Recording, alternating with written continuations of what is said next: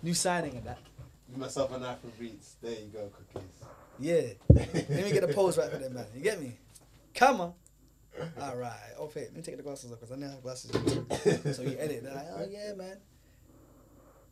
Come on. There we go. All right.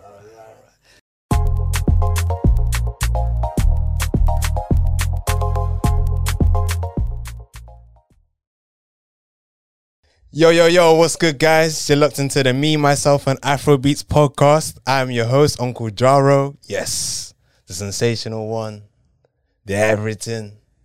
It is me. I'm here again, guys. I'm the Afrobeat enthusiast, and we're back with another episode, and I'm so happy for this one. This one is like one that I've been... Me and this guy go way back. You know, I'm so excited for this podcast, guys. And if you're just joining us for the first time, you're welcome to Me, Myself, and Afrobeats. This podcast is all about giving our flowers to those that have helped build, you know, have helped inspire the Afrobeat scene in the UK, worldwide, people that have helped pioneer. And I think it's only right that we give them the praise and we unpack stories that, you know, we unpack their stories and their journeys. We learn from them and why they did it. And, you know, I feel like I think it's important for us to, you know, recognize this talent that we have in our midst. So, all right, guys, without further ado, obviously, if you're joining us for the first time, make sure you subscribe if you're watching on YouTube. If you're listening, make sure you tap in, guys. Make sure you hit the follow on Spotify and all my audio streaming platforms, guys, so that you're in tune and you know when this drops and you know when the next episode drops as well. But yeah, without further ado, my next guest is a pioneer, definitely a pioneer. Oh, wow. He's a worksmith. He's birthed so many people. Like, what I mean birth, I mean like, I don't think he knows, maybe he knows, but he's given a platform to so many people that are on your TV screens right now, on your YouTubes, that are influencers, even myself that I'm here right now. And we're going to go through that list right now so that he actually knows, you know, how much he's helped people get to where they are. You know, it started in 2011. He's built a platform where he's taking it abroad.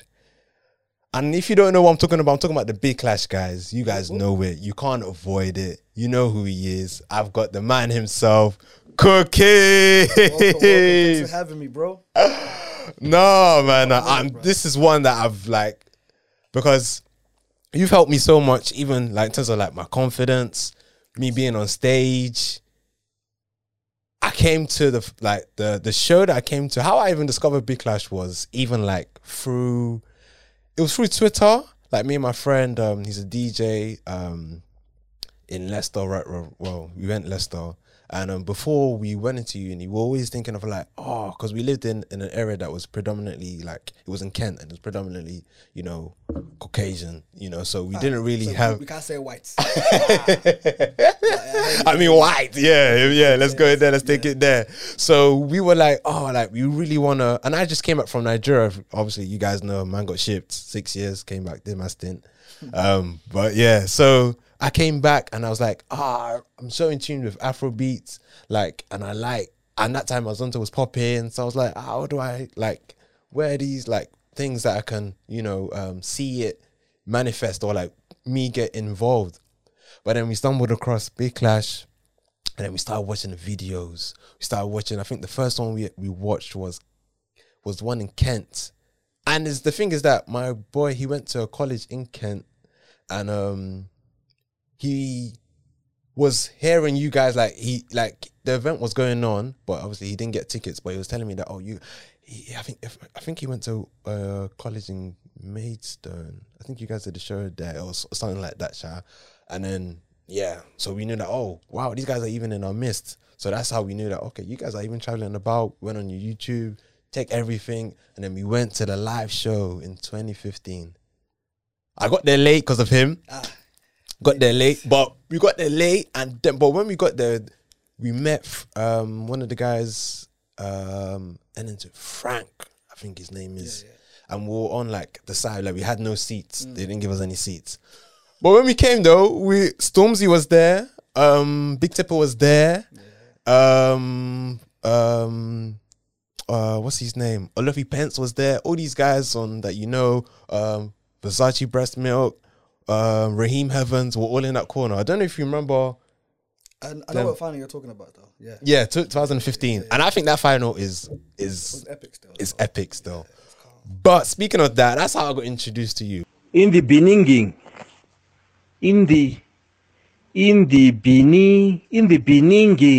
But I want to know, how did you get introduced to, take me back in time. Like, walk me through Cookie's upbringing and, what led to the creation of Big Clash. Like, how was it instilled? And what was Cookies doing before Big Clash?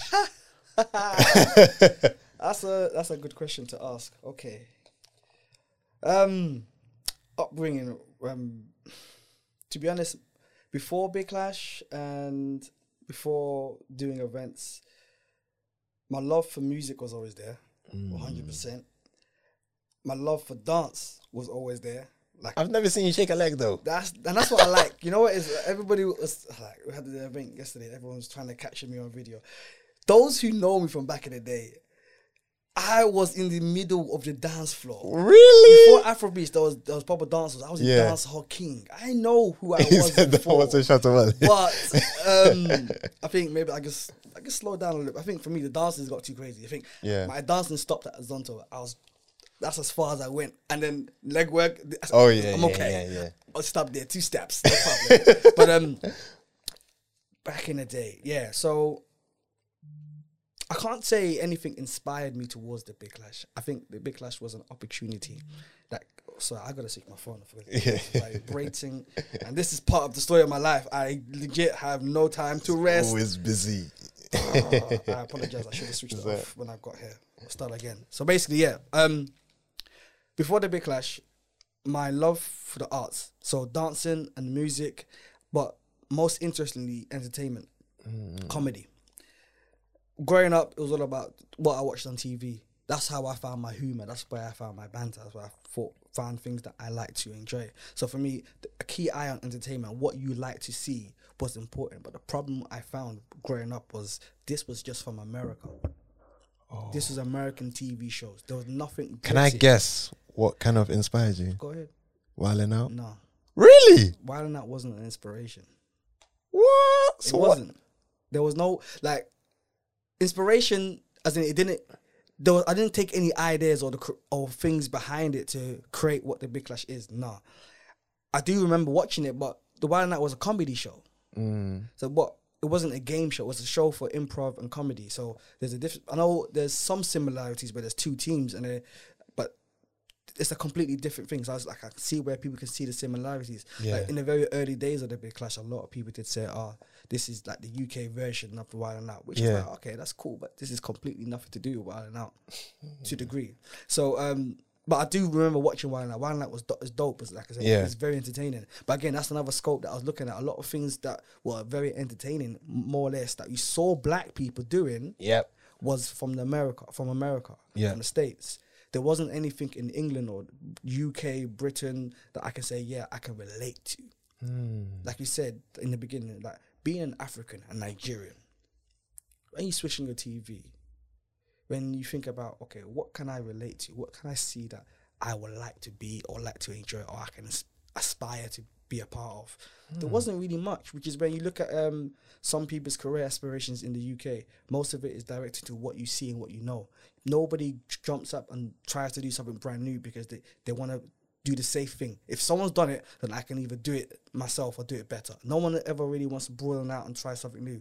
This is not really getting onto anyone, by the way. This is just a point of view where, like, being an actor, being an actress, or being a musician, like artists, trying to become doctors, lawyers, all these sort of roles, sort of jobs, whether it's creative or it's skill-based, whatever, it's only if it's available will people do it. Like, podcasts have been around for years, but now it's just, I think, maybe because of, I say, COVID or lockdown, people have realised they've got the skill to do so.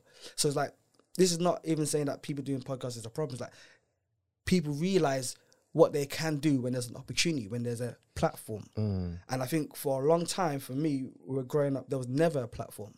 Never a platform for something. Like, I've done all types of events you can think of. Before the Big Clash ever became the Big Clash, What were you doing? All types of events. Fashion shows, pageant shows, comedy shows, talent shows, open mic shows, drama based. I used to have a brand called Pen to Paper, where that was an infusion of music and drama at the same time. So you got live music band and drama at the same time. Well, not the same time, during the whole play. That for me, that was where my love for music and arts. I was trying to mix it and make it come good. We had spoken word artists. I've done poetry shows. I've done date nights. I've done speed dating. You've done a lot. But I think the reason why I know the scope of what I've done was because I was always testing my skill base. I knew that I can do anything, basically. And this all came from my time at university that I did all these events, by the way. Yeah. Some were with the ACS, but some weren't. Some was just on the back. You were the president, right? No, I wasn't, you know. Oh. It's a funny story I want to get into. I'm happy to talk about that. Yes. I went to the University of Bedfordshire, right? But when I first went there, they were called the University of Luton University. Yeah. But when I got there, I think it was my second year that I ran to be ACS. I knew I was a very popular guy because I had done events. My first year was really strong, you know. Yeah. I held my own. My status in uni was strong, but I was so big-headed. I lacked humbleness. You know, well, we had to do a speech so those who wanted me to be president, they will vote. My friends didn't turn up because they thought, yeah, you'll get that. It's calm. So I didn't even invite them. So we're in the student union. The other guy that wants to be president. Yeah. So I do my speech. I don't really say nothing. So you guys, you know how it is, man. You know I'm gonna do my thing. Blah blah blah. I didn't give any strength. This guy comes. He came like Barack Obama. I'm gonna change this. I'm gonna do this. I'm gonna do that. And he won the vote. Ooh. And it's not the slap in the face, but he's like, oh, can you be my vice president? I said yes, because I knew being part of ACS wasn't for him and it wasn't even for me. I know what I was going to provide. Yeah. But as ACS vice president, I still tried to do as much as I did. But it made me realize as well that I don't need ACS to... ACS wasn't the platform I needed to really do what I needed to do. But it also gave me an insight of student union and how the ACS works. It really gave me a strong understanding on that part. But if anyone's listening now and they want to do ACS... I'm looking at you now. If anyone's watching that, ACS. Yes. African Caribbean Society. Change it. It should no longer be called the African Caribbean Society. Whoa, what should it be called? I think it's got a bad representation and a bad rep. Because when you think about what it should stand for, it's not a society of African and Caribbeans only. It should be a society that's based on the culture, or the Afro-British culture, because no one here can say that there's not a bit of Britishness that we have. No one here is fully bred African or Caribbean where they don't have Britishness. The reason why I'm saying is we need to show that we are the new diaspora. This is the culture we are giving you. We're not trying to borrow culture from Africa or the Caribbean. This is the British, the sub-diaspora culture that says, I know where I'm from, but I know where I live. This is my culture. And we don't need a society for that. We need actually an organization. We need something bigger than just societies because they're not working. The many ACs they're not really giving. Just there. Exactly. And more, we think it's a place to go because we think that's where black people are. No, we should be showing people our culture unedited, unfiltered. This is what we are. And letting them accept it. It doesn't matter if you're black or white. I think you need the C in that needs to change the culture. The B needs to change the British. And the A needs the Afro-British culture. That's what we are. ABC. People might not like to hear that, but it's the truth. ACS has to change, has to stop. But I don't like, I'm going to be unfiltered. I don't like putting that B there, though. British. Yeah. I agree. But we should know where we are. Straight African. Okay. We should know, I think, okay. Let's talk about the Big Clash then. Yeah. on that aspect of British. Yeah. Is what you watch on the Big Clash, is it British culture? I mean, there's some aspects, like some jokes. If you're not in tune to the British culture, you might not get it. That's my point there. It's not American culture, is it? No. It's not directly African culture. But we know that we are Africans. We know we're always Caribbeans or we're Asians or whatever other nationalities or background. but we also know that part of our culture is still British because of where we are. If we're in Canada or we're in India or whatever country, that is our subculture that we know our background, but we know where we are.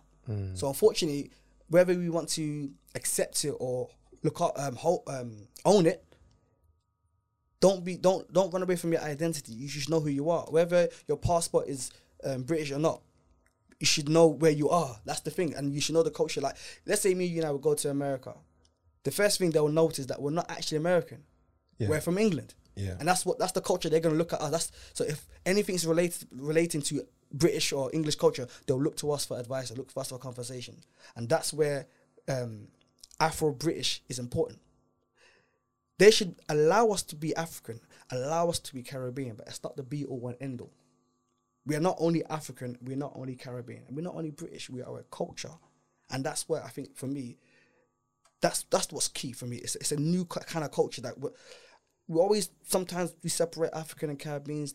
Yeah, because sometimes the sea is sometimes silent. Very silent. But you can see why it's like, they even feel a way where it's like, why is there always Afrobeats? Why? But the truth of the matter is, it's not about whether it's always Afrobeats or whether it's always dancehall. It should be like we are all as one. And Afro is the biggest word that you can use to combine all black people. Yeah. Not that Afro as in legit hair, but it's like a sub-way of saying African. Yeah. We all know where we've come from. Yeah. So it's like Afro-British. But unfortunately, we are in Britain. Yeah.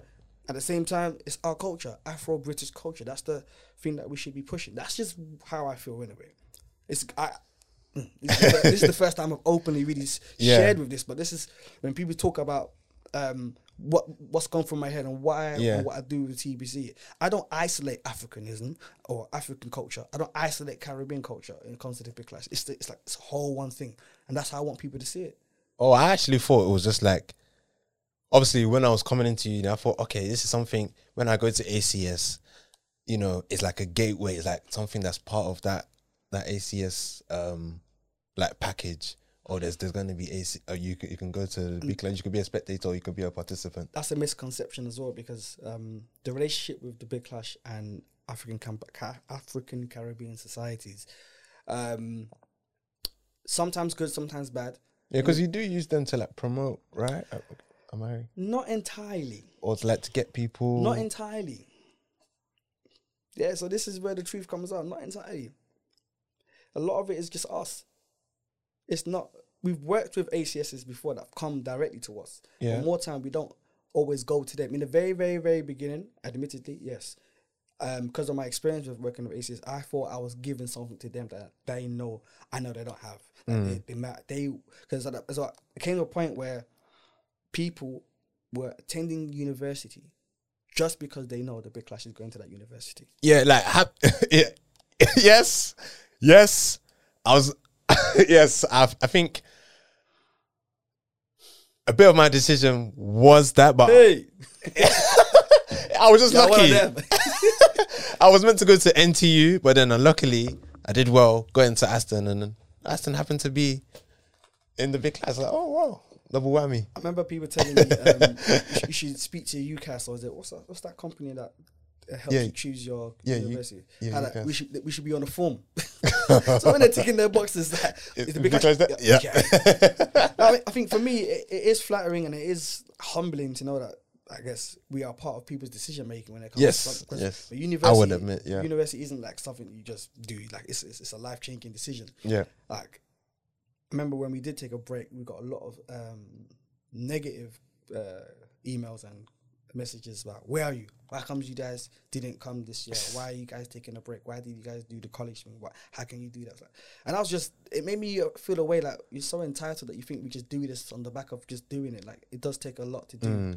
But it's also making me realize the impact and how established we are, where people legit are so confident in us going there that, yeah, I'm going uni, but also because I want to experience this. Yeah. And there was this weird thing of like, people thought you only have to be a university student or go uni to experience it.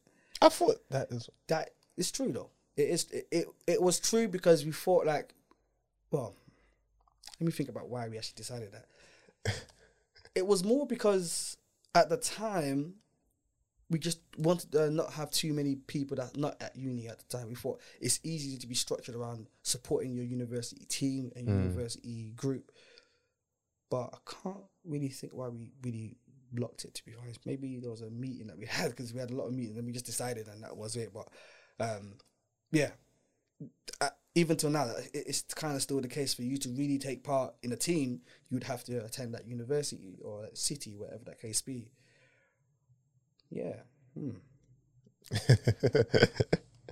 All right. So this part of the podcast was the journey, and you've done it well. This is the journey where we talk about, you know, your upbringings, you know, the early stages, and I think we've pretty much covered everything.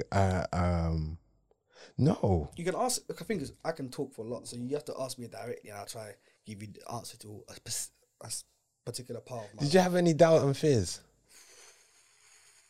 How can you just throw that?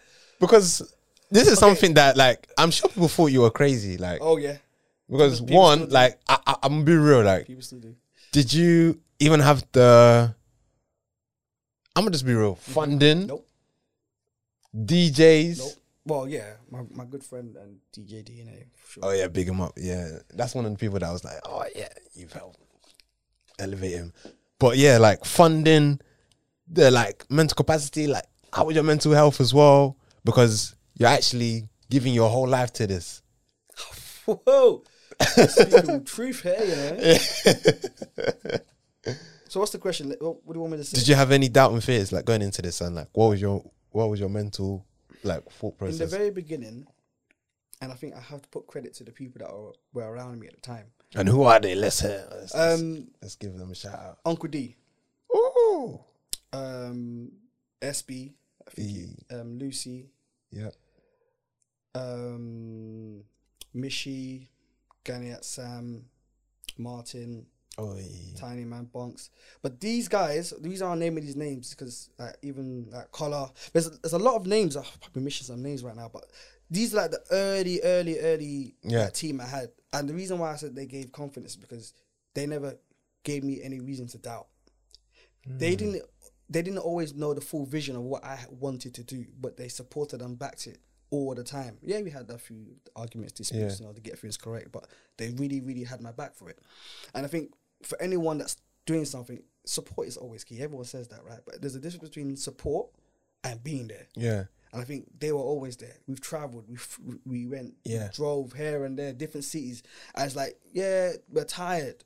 But these are people who are still working, still at uni or whatever, and they're still travelling up and down the country with me to do our show. It's crazy. And they decided to own it as their own, even though they knew I was to create it. They said, yeah, this is mine as well. I want to put the same energy and same effort. And I think the only time I can say I had fears is most recently, but during the many, many years, like the work I put in, the work the team had put in, the people that have come and gone, everyone that has been part of the team, it's like we always had doubts in regards to whether we can do it. But the biggest strength was that we believed that we can do it. There wasn't really a time where we never, well, tell you the truth, I'm probably the biggest doubter in the team because I always question everything. And the reason why I question everything is just to make sure that are we really, really 100% that we can do it. But sometimes I'm the one with the craziest ideas and they doubt me. And I have to show them, no, this is going to happen. This is going to work. And this is especially for the time that we're going to America. There was doubts there. There was fears there. We didn't know whether it was going to be, possible to go overseas and do our show there. But we did it. It was successful. So the truth of the matter is doubts and fears are healthy. But obviously not to the point of anxiety and stress. But you need to get to the point where how far can you go to prove to yourself that you believe what you're saying, what you want to do, and how much do you think it pops? Like if you know what you're doing is that good, do it. But I feel like with an idea like that, okay, I can't lie. It took a while to develop it. Yeah, because when I'm like doing my research and obviously when I was watching it, like so in tune to it, and when I started watching old videos, I was like, I like when you're watching it, like that was 2015, and I started watching the old videos, and then now when I'm watching it now, I'm like, There's people wearing jeans.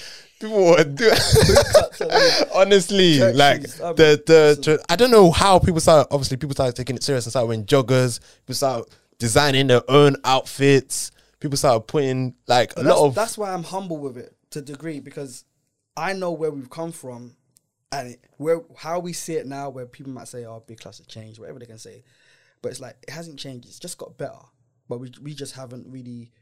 Do you feel like it's kind of? You just touched on it, watered down. Like, do you feel like it's lost its edge, or it's how it was, or that normal with business, or there are many elements to it that I can say has definitely changed. Like people say, "Oh, it's not the same." It's not the same. It's the same way like we support Arsenal Football Club. Are we ever going to get the era of Thierry Henry? Never again. You say it. That's a perfect. So what we have now is, for me, I'm as an Arsenal support. We've had like 2-3 years where we're like, oh my god, I hate this team, but we still love it. We're still here. But now our team today, that we feel more confident about it. But that's the truth. So if you are a real fan and lover of TBC has never changed for you. It's just got better. So if you're people only notice what they want to see. People who think TBC has changed are surprised that TBC is still around, because you just weren't looking for us. When you were active, when you were at uni or you were young or fresh, you were active, you were looking for us. So respect and love for the support. And you looking for us has now passed on to probably a sibling, to a cousin, to a friend. So for me, it hasn't lost nothing. It's just that the generation has changed and people have changed. So the people that do the show are the reasons why it's different. Because when you did your show, people who enjoyed you on stage are not the same people who are going to enjoy the people that are going to enjoy today. So, like, someone who watched Ian Wright will now see the team today, who can see the journey he's been on to watch an Arsenal Football Club. So, for those that's a perfect analogy, who's being part of the Big Clash team, they look at it and think, oh, it's different. It doesn't mean they don't love it. Doesn't mean they don't like it. They just know that it's a different level of their enjoyment or attachment towards it.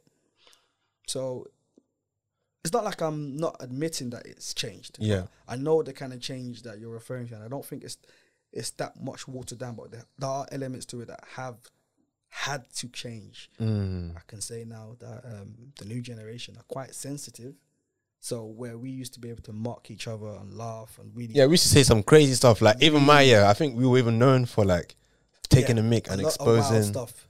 A lot of exposing, all that kind of stuff. But it gets to a point where not everyone can handle the heat.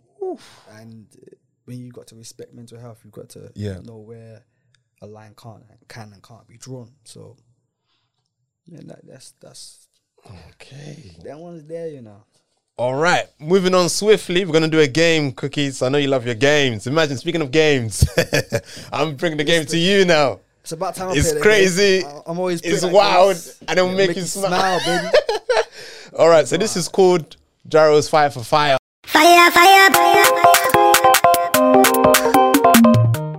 So obviously, you even know. I'm sure you probably know. Fire for Fire. Obviously, when I was in school, as you guys already know, when I was in Nige, there was one teacher. He was like, Fire for Fire. If you get the question wrong, like he'll give you something to memorize. If you don't memorize it, flogged. But we're not doing that today. Okay. But yeah, Jaro's Fire for Fire, guys.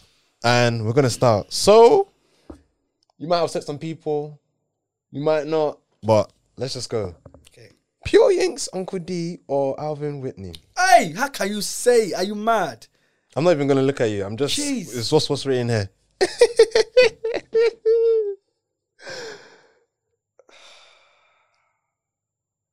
Alvin Whitney. Okay. 2-4. Oh, what am I saying? I'm getting ahead of myself because this one, I love this final. 2014 final or 2015 final? TBC. 14. No. The thing is... No. Oh. 14 because it set the precedent for 15. That's what yes. And it's not... I don't know where it's gone. Yeah. What happened? Please, can you tell us? YouTube. They've blocked it. They banned it because of one Jay-Z song. So... Oh. And the hard drive that had it, it's gone. Ah! I was even like, yes, Cookie's coming today. Maybe he can, on the side. I'm so sorry. Like, it still hurts me today that yeah. But if you're there, you saw it. So. I mean, I remember watching it like on YouTube. So I still have, you know, some memories. I remember. That final was lit. Yes. It was lit because it was a raw fight compared to what we put on now. That was raw. I know what I know what I mean by it was raw. Like people were the creativity, the energy, the vibe, the people that were taking part, the people that attended. It was really the blockbuster of summer. It was something that everybody wanted to be at and what everybody wanted to go to, and it was very much talked about. But that level set the level for the following year, and that's why the following year was lit. Did you know? Did you know that Priscilla was there? Or you wouldn't even know. Priscilla from Love Island. She was actually at your show. Yeah. Oh, I knew. Really? Yeah, because the following year she took part as well, so I knew. Oh, she looks familiar. No. Yeah, she took part. Oh, so I knew that. I knew. Yeah, she looks. Yeah, I don't know what uni, but now that you said it, I can imagine her like in the whole TBC outfit. Yeah, she's very talented, man. So multi-talented. So. Oh, how bad, Joe. No wonder why on Love Island she was able to do it though. But that's no wonder in Yoruba if you guys didn't know. But yeah, moving on. Rema or Fireboy DMO? Rema. Okay. Season 5 TBC or season 6?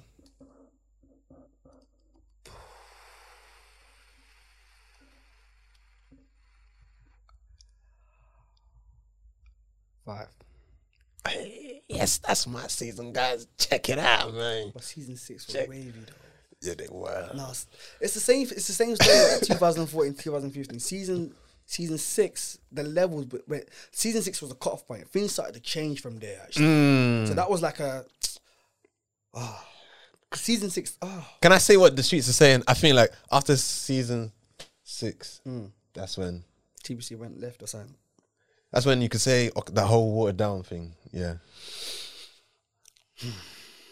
I can understand that to a degree, but I wouldn't use the word watered down. Not watered down, but like you can see. For me, before season 6, I think the energy wasn't always about dancing. A lot of it was all about the people who took part wanted to be entertaining, wanted to enjoy the experience, and wanted to do everything and anything to just be good on stage. I think when we came to season 6, there was a lot of focus on being a good dancer. Yeah. And I think that's where things became a bit, if you're going to use the word water dance, because they were focusing more on the dancing rather than being a entertaining person on stage and having fun with it. Exactly, because we were telling our lot, like season 6 lot, like, guys, if you, like, because we basically clocked it. If you win the first 4 games, you won. And they did it. And you could see that BCU, I can say it now, they only focused on dance and you can see it. And that's why we wiped them with the first 4 games and we were chilling. And I was like, okay, you guys can take dance like me, you can take tag me, whatever, but we won. People always say that after you've taken part, that's when people deep how it works. Yeah, and that's what me and Carol, we sat them down, focus on these games. They were like, oh, you guys are stressing us. They were complaining, but they won. Yeah. All right. Will 2K or Johnny? Based on what? Dancing. These guys, they attack me. Different styles though. Johnny's more of a freestyler. So is Will. But Will's more of a technical freestyler. Still freestyle. I can't answer. Okay, wait. I go for Johnny then. Okay. Uncle TC or Chris from UH? TC then. But Chris is wavy though. I know you tried to do. Yeah. I know what you tried to do. I know what you. Chris is wavy, but TC because he's a strong professional. So yeah, I'll go for TC. Okay. Let's take it to the women now. Sophia or Vanessa? Which Vanessa? There's quite a few Vanessas that are taking part. Oh, that's true. So the one from 2014. I know what Vanessa you're trying to pull out there, bro. In regards to what? One based dancing. Dancing? Oh, then yeah, Vanessa's a better dancer. Okay. From what I can remember. All right, this one I don't know where you're gonna go, but I don't know his name. There's a guy from MDX. 2014. Obviously they won. Yeah. With E-Man and Invin. Yeah. But I don't know that other guy's name. Jordan. Okay, Jordan or Mundo? Ah! Yes. Hey! Nah, Mundo's smooth. He's too dangerous, man. But He's Jordan's he's powerful. yeah. You're taking a liberty, bro. I got from Mundo because I got Jordan's cold. I got from Mundo. Yeah, Mundo. Ay, I hear that. Old school Afrobeats or new school Afrobeats? You know what? Yeah, I don't know if we got time to talk about it, but old school Afrobeats. The reason why it's beautiful is because it still bangs. Yes. I'm just not sure whether the new school Afrobeats, as we hear it today, can live on for a longer time. That's just my opinion. So I had to go for old school. Nice. Old school's like it's proper still hits. Like it still hits. Wizkid or Burna? Burner. Oh. I can talk about it later, but Okay. Burner, man. I'm a piano or Niger Afrobeats? Straight Niger Afrobeats. Even though Amapiano's beautiful music. Yeah. Niger, even the fact that you put Niger, because you know Nigerian African Afrobeats is a different level of Afrobeats. So thank you, Nigerian Afrobeats. Can't win that one. Thank you so much. This one's gonna be interesting. Tag Me or DLM? Dance Like Me. Tag Me. Hmm. I love Tag Me for many other reasons, but Tag Me, yeah, definitely. Tag Me's cold, man.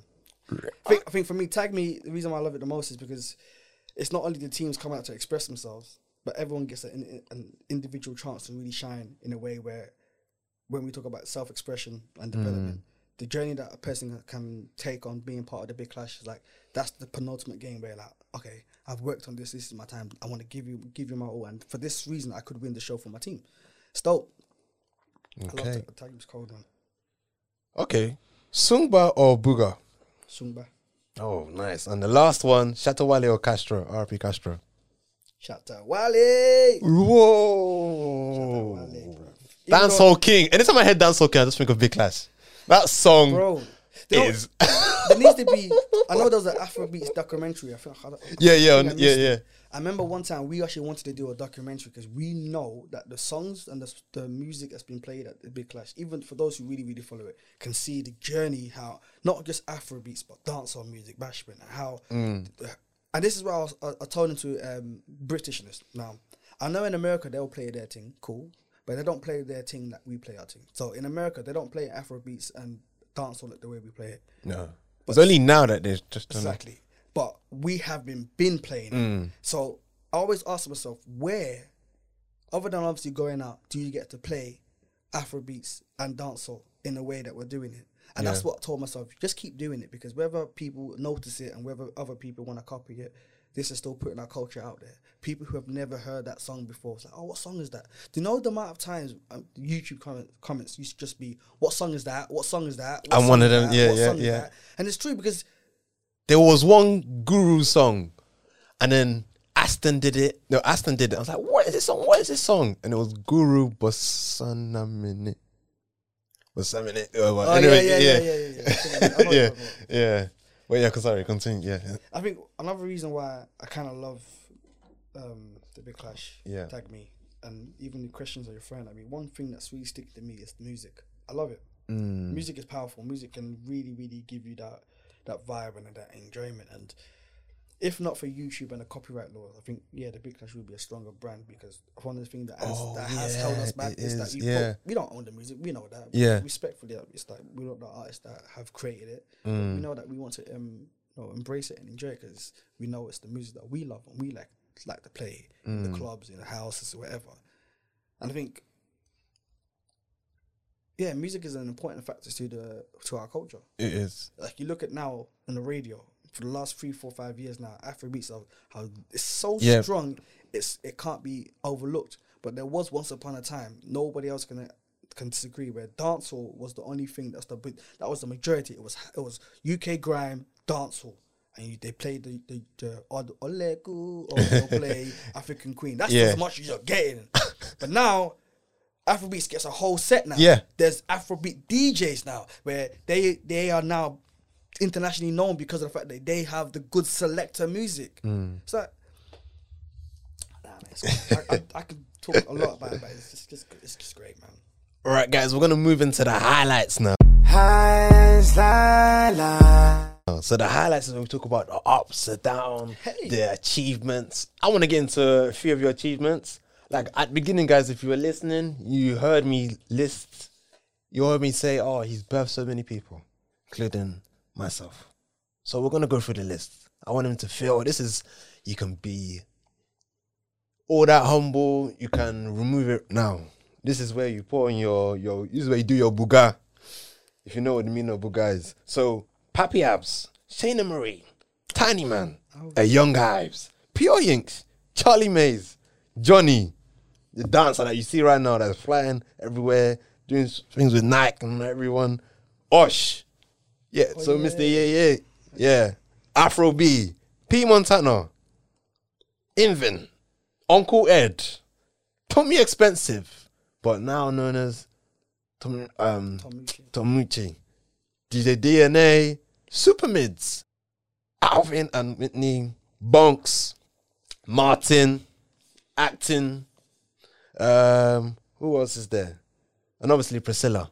So the list goes on. I'm sure there's even more people. There's even what's her name?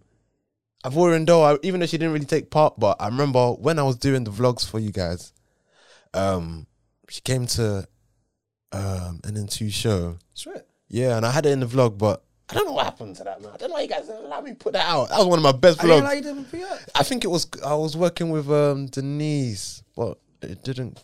Oh, Yeah, swear. yeah. I That was a didn't sick even- vlog. I didn't even know she came. Yeah, she was there. Swear. When I was going for that, wait, hold on a second. Do you know what it is? That's something that me, Uncle D and DNA were having a chat and we were deep in there. That so many people, they won't say it, they won't mention Yeah. it, but they were there. They were at the show. Yeah. They saw everything. And that's why it's like, I'm not entirely concerned about the Big Clash being spoken about or not being spoken about, or whether people rate it or people don't. But it's just one thing I know for sure. People know what the Big Clash is. Of course. And I can't never... Even PK Humble, sorry to call you. PK Humble that you guys see on your TikTok and Filthy Fellas. He even said it on Filthy Fellas.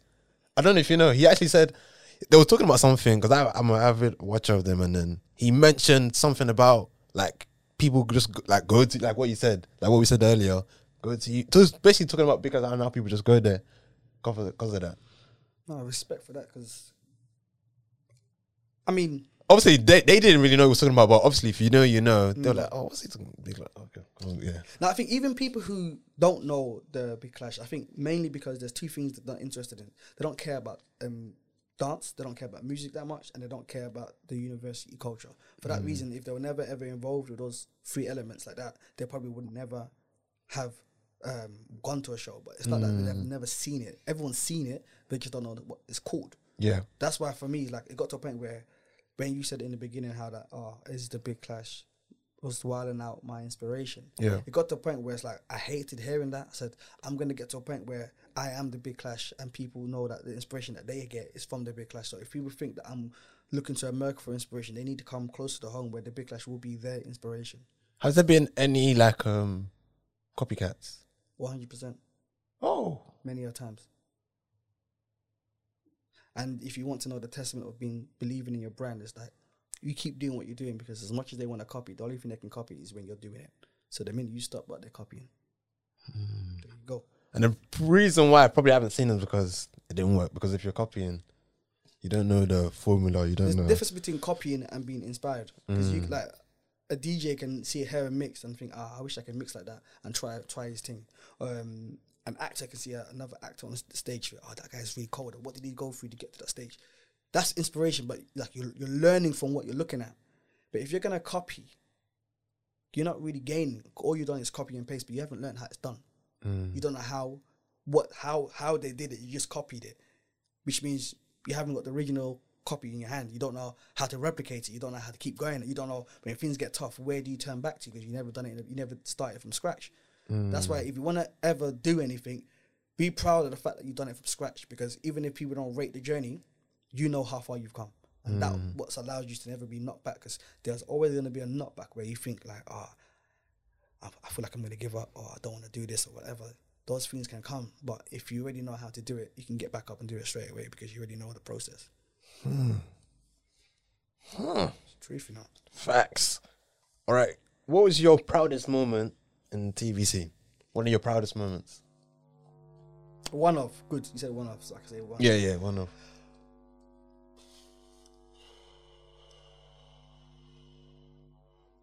I think because of what's happened and us just having our 100th show. Oh yeah, congrats on that. Big I'll congrats. say the proudest moment now has to be the first one. Because I'll be real. Knowing that we did it then and knowing that 100 shows later, I couldn't say to you when I did it then, I was planning for 100 shows. to get to 100, I say the proudest moment is show number 1 and show number 100. To just be able to say that I've done that, like, yeah, okay, cool. That's proud for me. It's like, for the last couple of weeks, actually, it's been difficult for me to even use those words proud because I've been really, really struggling with just accepting how far I've come. Yeah. Just deep in it and taking it in, like, wow, I've really done like a good chunk of my life on this, you know? So, now I'm just deep in as I'm speaking to you. 100 shows, guys. 100 shows. It's a lot, you know. Whew. It's just not me. I know it's easy to say I'm the project manager and I always get told off by not bigging myself up enough, but I can't deny that the journey to get to 100 shows, I wasn't done alone, you know. Yeah. Like, you mentioned names, but each and every person, including yourself, everyone that's went on stage, everyone that's watched it, everyone that's been part of the Big Clash team, everyone that's supported it, everyone that's helped behind the scenes, they're the reasons why we can even say the word 100. We could have been at number 4 and said that was it, but it's because people also believed in it. People also wanted it to happen. People wanted to see the beauty in it, and that's the reason why we got to where we are. So I have to even say thank you to them. Keep it real, you know. What's been the moment, like, when was the moment that you realized that, yes, I'm onto something? Or what show? The moment it all be like, we've reached gold, guys.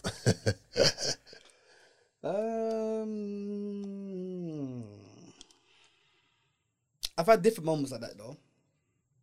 But the first time I can say that really happened, I felt that way was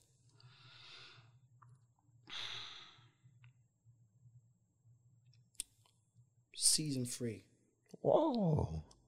I think as much as season 3's got the number season 3, for me in my head, I've always felt that was season 1.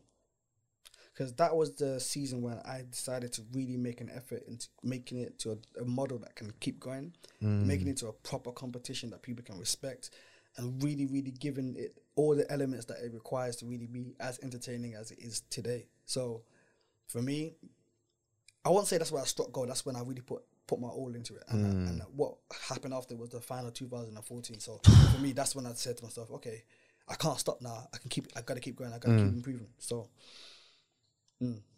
All right. Sky got involved, and how? There was I think that was season 6. So, like I said, because that was season. Because of previous seasons, it's always a lift off, a step ladder for every single year. Which I'll say to everyone that's doing something, even yourself that's doing this podcast, when you start now, you think no one's speaking about you, no one's giving you whatever, no one's really giving you any energy, but you need to just air that out. You just need to focus on what's the reason why you're doing it for. Just keep doing it. And I've always felt like the person, I don't like to be the person to go knock on someone's door, or the person to wait at their door, or to just we're hoping and waiting. Yeah, I'm the kind of person that if you're doing what you're doing, the phone calls will come, the emails will come, the people will recognize you because they can see that you are definitely doing something good and a greater good. And I think that's kind of what happened even when we worked with BET and we worked with Sky and we worked with other brands, because they knew that we were not only being consistent, but we're actually trying our very best for good reasons. And it's like, it was easier for them to understand what we're doing rather than us to pitch to them, oh, by the way, this is where we're They already knew and they already labelled us to what they wanted to use us for. So if they wanted to work with us for being a black entertainment show, or because we're a community, because that's what Sky was looking at, a young black community event, and that's what we're doing. So it came about through an email, simple email, and then the rest is history. Isn't it? That's what I'm saying. Like, I guess people can send their portfolios and their projects and their pictures. Oh, please guys, we want, and it can work that way too. Yeah. But for me, I'm not chasing that kind of like gold. Like that's not the gold that inspires me. Like I know once upon a time, especially during your season, the ambition was to go on TV, to be on TV. But that was because people were watching TV. People are still watching TV, but they're watching it through streaming. So it's not really TV anymore. It's not, yeah. So really and truly, if only YouTube weren't such, the streaming levels could have been better right now. Let's be honest. So yeah, man. But Sky was an interesting experience just to be flicking channels and seeing the big clash. Like, oh wow, we made it. That was lit. I was like, wait, Sky? They were like, you guys want to be? I was like, no, Multi-Dagba, no, all right, let the young kids go. Oh, but you did have some special guests come and perform, and I remember because I was there, but I didn't get to see it. But obviously, I had to watch it after. You had Sneak Bowl, you had Carlton Flavor, you had Jai Hollins. Was lit. Yes. Oh, Jay Hollins. I love this guy, you know. But that final with Sneak Bowl, Quans and Flavor, Mo Logo came through. Oh yeah, it was I would say it was at the height. That was when TBC was at its highest. I have to admit that. But the main reason why is because the momentum that led us to that moment was not only the way things are flowing, the venue, there's so many elements that people think that, oh, why can't you replicate that? Things have changed. There's no way now that can ever be replicated. So it's one in a lifetime experience. If you were there, if you're a part of it and you experienced it, good for you. Yeah. Because you loved it. But then you have to thank God for those opportunities in life. You just have to go for it because it doesn't come around again. I mean, the video speaks for itself. Like it's a crazy atmosphere if you were there. Because from when I was seeing it, I was obviously at the technical booth. Yeah, and but it seems like obviously when you say technical, like where you like you just made me come with a question. When you're seeing all this go on, don't you be like, bruh, is this actually happening? Look at all the lights flashing. Look at all the special guests that have come through. There was even one time John Boyega came as well. Yeah, that's the same final. Yeah. That's the same final. It was John Boyega was there. I don't have that, you know. I'm so focused on the work I'm there to do, which is to put on the show. I don't really take it in until it's all done. I don't. Like, until I see the video and pictures, I was like, oh, shit, that happened. Okay, cool. That's lovely.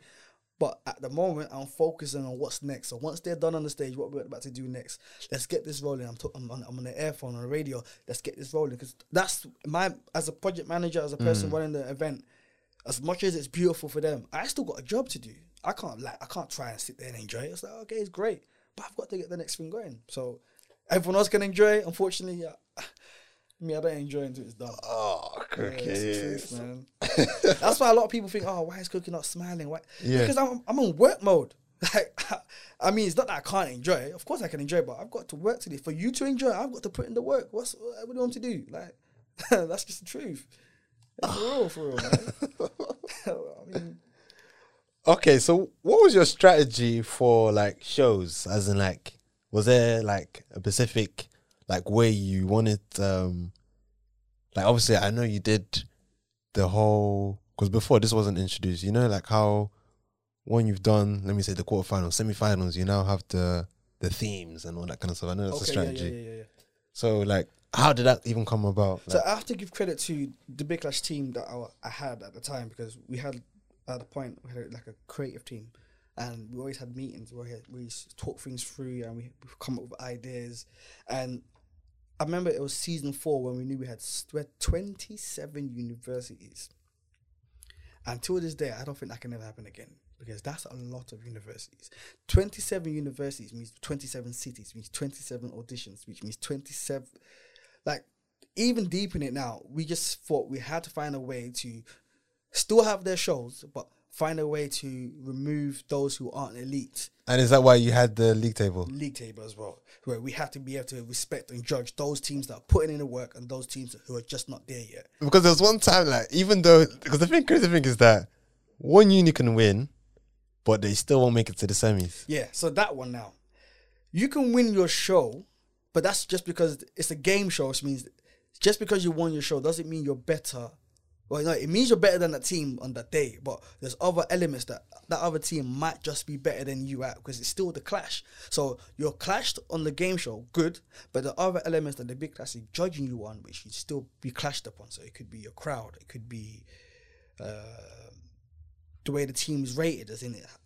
Although they won, were they actually really a good team, or was it a one-man team? It's this little thing we start to notice about the other teams are trying to bring, so we have to really look into it. And I mean, for a brand that was really building, sometimes we did make mistakes, sometimes probably picked the wrong team, or sometimes the best team should have actually gone through, and sometimes we switched up and we went back on our word. Okay, so you admit there were some... I'm not going to even not admit it. It's not like as if like it was a crime. It's like, as a brand that we're learning, we're developing, we're trying to get the best out of what we're trying to achieve without hurting people's feelings, without making people feel a certain way, and making sure the best of the best, which is the whole point of it, was still being put forward. Like, we wanted the best team to win the competition. That's the key thing. Like, make sure that whoever's going to be our champion, we are proud of our champion. We want to say that, we want to glorify them. Like, yes, that's what was always the focus. And your team could have won it, but I'm not even going to go into that, are we? So. I barely watched that final. I watched the quarterfinals, I watched the semis. I barely watched that final. Me and Carol, I even saw him recently. We were like, bro, did you watch it? I don't know watch it. It is well. It is what it is. Moving on swiftly, we're going to move into another game. And this is called Jaro's Top 5. Top five. So it speaks for itself. You're just going to tell me I'm going to give you some questions and you just tell me. My top 5. Yeah, so. Damn. Top 5 tag me. I bet you there's going to be top 5 teams as well. Top 5 tag me's. Yeah. That's difficult. There's been many. How am I going to remember what tag me's? Come on. I can do it. Yeah, you had to give me yours because I can help you. Yeah. Aston. Wolves. Aston DMU Wolves. I remember there's a tag me. There's even Aston DMU Season 6. That was sick. Yeah. Your Aston Wolves. Your Aston Wolves one. Yeah. That was sick. I remember that one. And then the one the year after in Leicester. Yeah. With was it Bournemouth? Aston, Bournemouth, and DMU. Yeah. Yeah. That one was cold. So I've given you 2, yeah. Unless you want me to help you again. I have to, because as much as I love tag me, I see it as university, because I need to see it in front of me for me to even pick now. But I haven't really got a top 5. I think I do have a top 5, but I can't name. But I definitely have a top 5. Maybe afterwards I can give you the top 5 that I can come back to, but I don't have it right now. Okay, cool. All right, top 5 Subumus. Wow. Okay. This is not in no particular order, please. Yeah. Okay, that's fine. Cool. There was one that someone did. What's that? They will know themselves. They will know. What's the Nigerian? Okay. There was the number one. Everyone knows. Out of all the girls in DMU. Yes. How the hell can it DMU? Yes, that's it. Yes. There's yes. I can't remember the name. The guy dressed up as Leicester guy. I can't remember the name of the freaking. There's a Leicester DMU where he dressed up as. I can't remember who's that person. I've got to move on. I can't remember. Whatever one. My mind's gone blank. Oh my God, my mind's gone blank. There's bears, and I've got them on the tip of.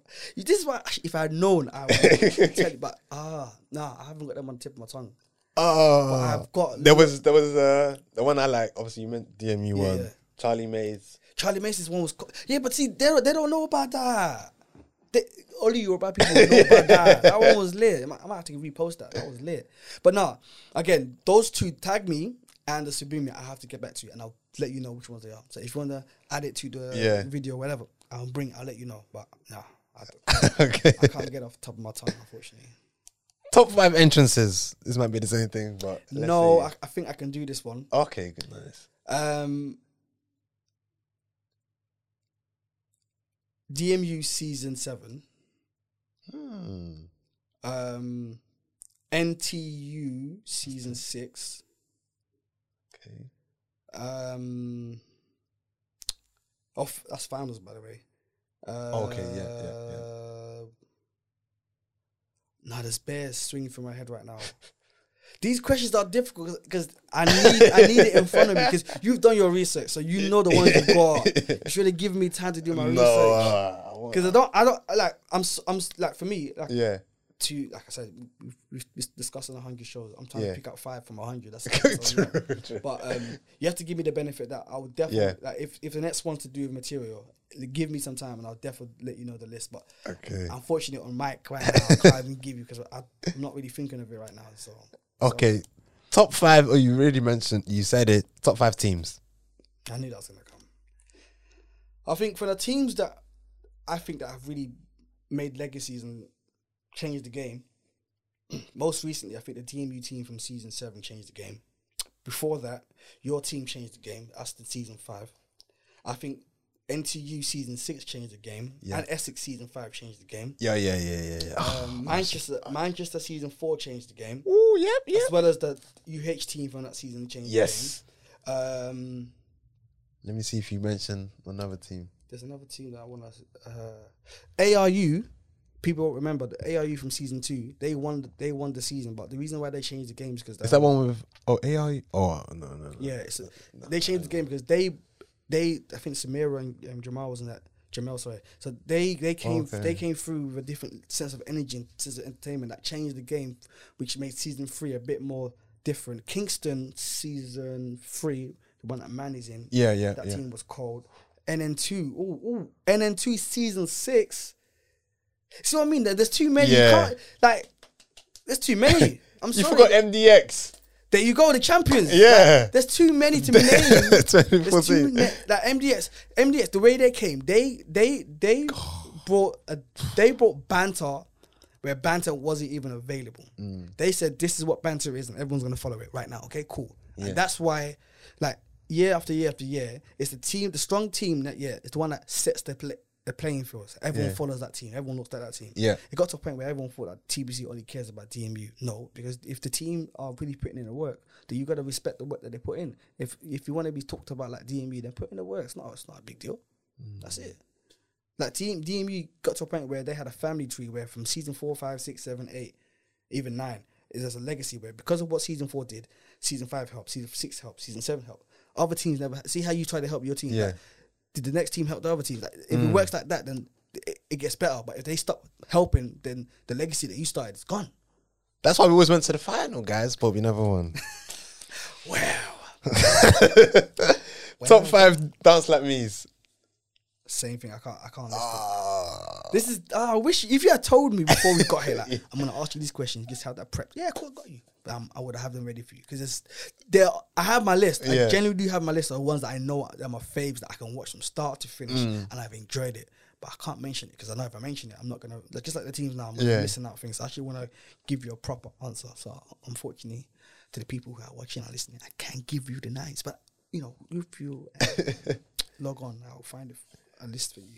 Okay, just because it's here, maybe you might be able to, but I mean, you did 100 shows, but because it's here, let me just say, top 5 participants. That's not fair. You know why? There's 100 shows. Right? Exactly. And each show has at least 10 people. That's 1,000 people. You want me to pick out 5 people from 1,000 people? Again, I lit with that. I think there needs to be a part 2 where these things you're asking, I can give you, but I can't give you now. There has to be a part 2 where I don't know. You call me and I tell you the names, but I need to think about that because there has to be different reasons to why anyone I will pick as my favorite participant. But that's an amazing question because I've never thought about who are my top 5 because for different reasons, certain participants, like it's never about the ones that have gone on to do great things. It's the ones that are as humble enough to have just taken part, and it's because of what they did and how they did what they did impacted the way the Big Clash is seen by people and how people enjoy it. Although people will, when people think of the Big Clash, they actually think of them because of how they impacted the show. Yeah. That I need to think about, and that is actually something that I would love to do and have a conversation about. But I'm not gonna answer that question because I don't. I need to think about it. Okay. That's even more than 1,000 because I know.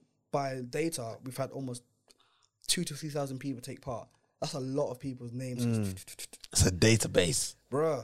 All right, moving swiftly towards the end. This is questions from the audience. Oh, wow. Okay. Yes, you got fans. I wish. Of course you got fans. I wish. Come on, you done 100 shows, man. Come on, man. So one of them is why did you do the college? And you know, we'll start off. Obviously, I got to ask you about the US one as well. But why did you do the college and church one? First of all, with the church one was because we knew that the way we felt was like a family, and we knew that God was always a part of what we do, and we always felt like we should do something for the community and for the younger people. And church was a place where we know young people and fans of the show were watching it and still would go to church. We thought, let's do something religious with them. Let's do something where it's based around God, the Bible, and play some games where it's fun and it's lighthearted and it's PG. And mommy and daddy can watch, mommy and daddy can accept it. So that's the reason why we did that. Okay. And then because there's one clash. It's Cov and DMU, I think, and they had some crazy in their dance like me. There was loads of strobe lights, and they were basically humping each other, something like that. Whoa, I know what you're talking about. Yeah, you know, yeah. I think for me, like for all my clashes, I can show my parents. Yeah. It got to the point where it's like, it doesn't matter, because our parents should know from Netflix, from all the things we watch, things are unfiltered now. I know back in the day we were a bit hesitant about it. Mummy and daddy see certain things, but really and truly, mummy and daddy have seen everything in the world before us. There's nothing that mummy and daddy has not seen. Even if though we have seen it and we don't want to show mummy and daddy, this is what I'm looking at. And so, because we can't be sugarcoating and hiding from mommy and daddy anymore. We have to let them know the reality. The reality is this is what we do. This is what we see. In fact, be proud of us that we have the confidence to do this, because it's still part of our culture. This is something that if we don't embrace it now, then someone else will take it and say, "Oh, this is what we're doing." It's like, "Oh, well, we did it first, but you didn't take it as an asset. You looked at it as a problem. You looked at it as a negative. So let's just not that I'm condoning the pumping thing. I'm talking about in general. In general. When people want to watch the Big Clash show, like I've had mummies and daddies watch the show. I've been on the phone to someone's father explaining to him why his daughter should take part and what her daughter is going to gain. Whoa! I said I don't mind doing that, because she's like, I want to take part, but you have to explain to my dad. Like, okay. That's so cute. But and for me, the reason why I wanted to do that explanation is because she really wanted to take part. And her dad really cared about what a child was going to do. And she enjoyed it. Her dad was happy with it. I think we've all seen the video of a daughter and mum on stage. So, like, for me, embrace what you do and let your mum and dad love what you do. Don't let them look at it as if, what's that? Let them love it. And the way your parents can love what you do, you make them understand it first. They're from a different generation. They have the things that they've experienced and what they've seen. They haven't seen the way we've seen it, but let them experience it for the first time, the same way you experience it, and trust me, they will love it. That's what I want to say. Like my parents, they're like, "Oh, what is the thing that this game you're doing?" They're like, "Okay, that's good. Well, make sure your studies come first." Yeah, no doubt. Studies come first, but if you can't enjoy it, that's another question though. Like, obviously, some people did you have that thought? Like, oh, some people are not taking the study. So obviously, uni is a priority. That's why they're there. And that was even like for Aston, like my team, we made sure that that's the main reason why we're here. If someone needed to space for exams or anything, we gave them that space. There's time like Carol, Therese, Stendhal, everyone had their own like time, and we all respected that. Like, was there a time where people were like, oh, like you notice people, or did you hear conversations about, oh, this guy's slacking, or you didn't see people in obviously there might be some people that obviously they didn't make it to second year or they dropped out or I don't want to expose too much on that one. Yeah, it is facts that taking part in the Big Clash, you are still a student first, and we always did make sure that we didn't want to make our schedule too heavy or workload heavy in regards to preparing for the show, where students can't focus or concentrate on what they have to do. But at the same time, it's still a commitment thing. If you've committed to it, you just have to deal with it. But I do think that great teams in the past, the reason why they've faltered or not gone to the next level is because they've just not been able to balance work and the Big Clash, which has been, for me, the biggest sadness, because I know that, okay, if they did have the time or if they did have the resources to meet up and do what they know they can do best, certain teams would have been great or greater. But it's true, there are people that I do know of that came in first year, did the Big Clash, and unfortunately dropped out. or they're deep because of the big clash that this is something that university or studying is not what they want to do. They want to pursue another passion. So it can work both ways. Like sometimes you start to realize that, am I going to university to do a degree that I'm not really going to want to use, or I'm just doing it because I want to be in the experience of going to university. So it's all an individual's perspective. Who knows why a person was to graduate or not graduate or transfer unis or that kind of stuff. I don't take nothing personal. I don't judge anyone. People do what they got to do. Nothing. And if the big clash has impacted that negatively, then that's something that, okay, if I'm not aware of, then I hope it wasn't too bad. But if it's a positive impact, then I'm happy for it. Were you editing the videos as well? Yeah. That's the best question that I had to ask as well. And you were actually editing. I heard it, but I was like, I thought it was just Bonks. No, Bonks came in to support me in around season 4 or 5. Yeah, season 4. And since then, it's been me and him. Mostly him as well, doing the last couple of seasons. But it's taken a toll on him and me. It's not an easy thing, because one thing people don't realize when it comes to these videos. Wait, are you telling me that for all the TBC episodes, it's been you and Bonks? Mm-hmm. To this day? Not well. Bonks is no longer part of okay. So he left around after season 7. So since season 8, it's just been me, and then this current season is just me. But I just want to share because a lot of people, especially during your season, they were demanding.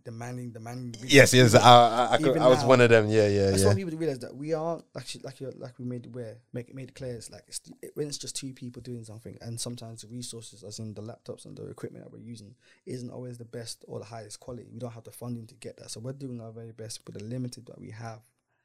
Especially when it comes to audio, making sure that things are crisp, things are nice, the lighting. There's so many elements that. When I say that we started off raw, we've learned, we've got a lot of experience now, cool, but it's not been easy. But it's a shame because people didn't know that. We didn't really want to brag or complain or whine because we know what we set ourselves up for, but it's not been the most easiest journeys. But some days it's been lovely and enjoyable to edit a video, but sometimes it's been long hours processing, chopping it up, making sure it looks good, sounds good, and what do you use? These Premiere Pro? Yeah, Premiere Pro. Whoa. I've got a lot of love for Bonks because the amount of patience he had, and even Tiny Man as well. He supported us with editing and checking sound quality control. Yeah. It's not the easiest thing that we've had to do, and I guess if I could have it another way, I probably would never do videos. But videos are part of what we do on Facebook. But that's not the easiest part. It's the hardest part. It is really the hardest part. Like when you watch a film. For me, and I'll understand the difficulties to making that. Like even films like Marvel, they have a lot of cameras, like a lot of cameras, a lot of effects. That process may take a month for that one scene, but we're just watching it in 1 second. Oh, is that it? Yeah, that's it. So it's not easy. It's not easy at all. Was there ever a show that almost got locked off? Yeah. Can I say, was it our season? What happened your season? Sneak Bowl. That never got locked off. But there was a lot of stuff. Oh, okay. There was a lot of stuff behind the scenes. A lot of things did happen behind the scenes in a lot of shows that people will never know, where there was even a show where we arrived on the day and the venue told us, no, the venue's closed, there's no show. This is even where we don't know the coach for the opposing team was an hour away and the team itself was already there. Tickets were completely sold out and we had no venue. Mm-hmm. But with the grace of God, we found a way, and the show happened. And I guess there's a lot of things people will never know what we've done, the trials and tribulations, the things that physically and mentally, not just me, the Big Clash team, and all that we've had to do just to have a successful show. It's not easy at all, bruh. Guys. What? My mental state would have collapsed. I would have been like, yo, guys, that is it. That's all, folks. And speaking of that's all, folks, before we go, this segment is called Jaro's Must See. Is there anything that, we must look out for from the TBC? Anything, last words? Anything you want to say to the people out there? First of all, listening I and want to say watching. thank you to you for creating this brand new platform, because I think what you're doing right now in regards to getting people to listen to a different perspective of the history of Afrobeats is beautiful. It's needed. It's required. I also want to let people understand that if you're out there wanting to pursue something, if it's brand new or whatever, like I said earlier, it's not about needing your friend's support, because anyone can support you. Say, hey, go and do it, mate. It's those who are going to be there with you, because it's not a journey you should ever do by yourself. No matter how big scale or small scale, you need a good support system. And even if the support system is not the people actually putting their hands into your work, still know that you need someone to have your back, because this journey, you should never do it alone. Never. But when you do it, you will love it because you know what you're doing it for. And don't be afraid of not knowing your purpose. And by that, I mean, if you don't know whether you want to be going to uni, doing work, being a creative, doing whatever, you don't know your purpose. So, why are you panicking? Why do you need to know your purpose? Live your life and you'll find it when you have to find it. Like, people are so, scared. Now, you talk about the fear and doubt, that they're worried about doing things. Just do it. Like, for real, like, it's not even a YOLO thing. Just do it, because you never know. The reason why I said that one first, because obviously in this society, it's like, in this new age, image is one thing, how people see myself, even people around you be like, bro, why are you doing this? Or people might be like, oh, it's good, but, they obviously they want to support you, but they're not really like supporting you. Like, I feel like back in the day, something like it was, but now, I don't know. I feel like the society right now that we're living in is not as supportive. And the reason why I say that, I'll give you one example. When I was growing up, there were so many hall parties, Nigerian hall parties. You see kids kicking cans and everything. You see playing with balloons. But that's not here anymore. That's true. I think when you touch upon image, there's two types of image that you might have to look at. There's image where we think, the perspective that we look at people and think, oh, why are people doing this? What are people almost doing anything to go viral these days? Cool. But for me, there's another part of the image that people are not considering, which is identity crisis. A lot of people just don't know what they want to do or what they want to be. People just want to do things that they think will make them feel a certain way, or give them that peace of mind, or give them that social status. Unfortunately, until people come out their crisis of not knowing what they want to do in life or what they think they're here for, people are always going to be doing image, showing the better side of them, or a certain side where they feel that this is the only side I can do to be accepted, or this is the only thing I can do to be loved or to be appreciated. The truth of the matter is, if you just need to do what you want to do, regardless of any doubt or any judgment, because as we both know, the only person that's ever going to judge us is God. Yeah. If there's anything you want to do in life, if you don't do it, you will never know how good you are. No matter how much time you doubt, you fear, you're worried, you will never know how good you are. Hear what I'm saying? You will never know how good you are. Yeah. The value of your good until you do it. You do it once, okay. Do it twice, okay. The more you do it, you realize you respect your value. You know what you're worth. You know how dope you are. You know how good you are. So if anyone tries to tell you otherwise, they can't, because you know your value. If you don't know your value, that's because you ain't doing nothing for yourself. You're doing something for someone else's value. You take that. Wow. I think that's a perfect way to end, guys. Guys, we've had the famous cookies here. We've had the pioneer. We've had the guy that's given birth to so many. We need to do a part 2, because those questions you asked me, we need to run them things, bro. I've got the answers, fam. I might, like, next time I bring Uncle D and DNA, bro. We do yes, please. Like, even Bonks will know the answers to a bear questions, because he's edited bear videos, so he will know bears, bro. Like, for real, like, yeah, man. Yeah, so guys, there you have it. All these socials are there. My socials, I'm not even on social like that, but yeah. If you follow me, I'll say exactly. hi. It will be there. If you want to get involved with the Big Clash, guys, get involved now.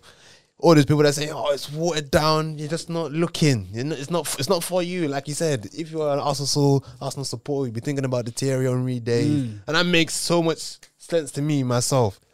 Because I was like, "Oh, this Big Clash not the same anymore." But you made it so clear to me, and I'm sure there's so many people who think the same as well.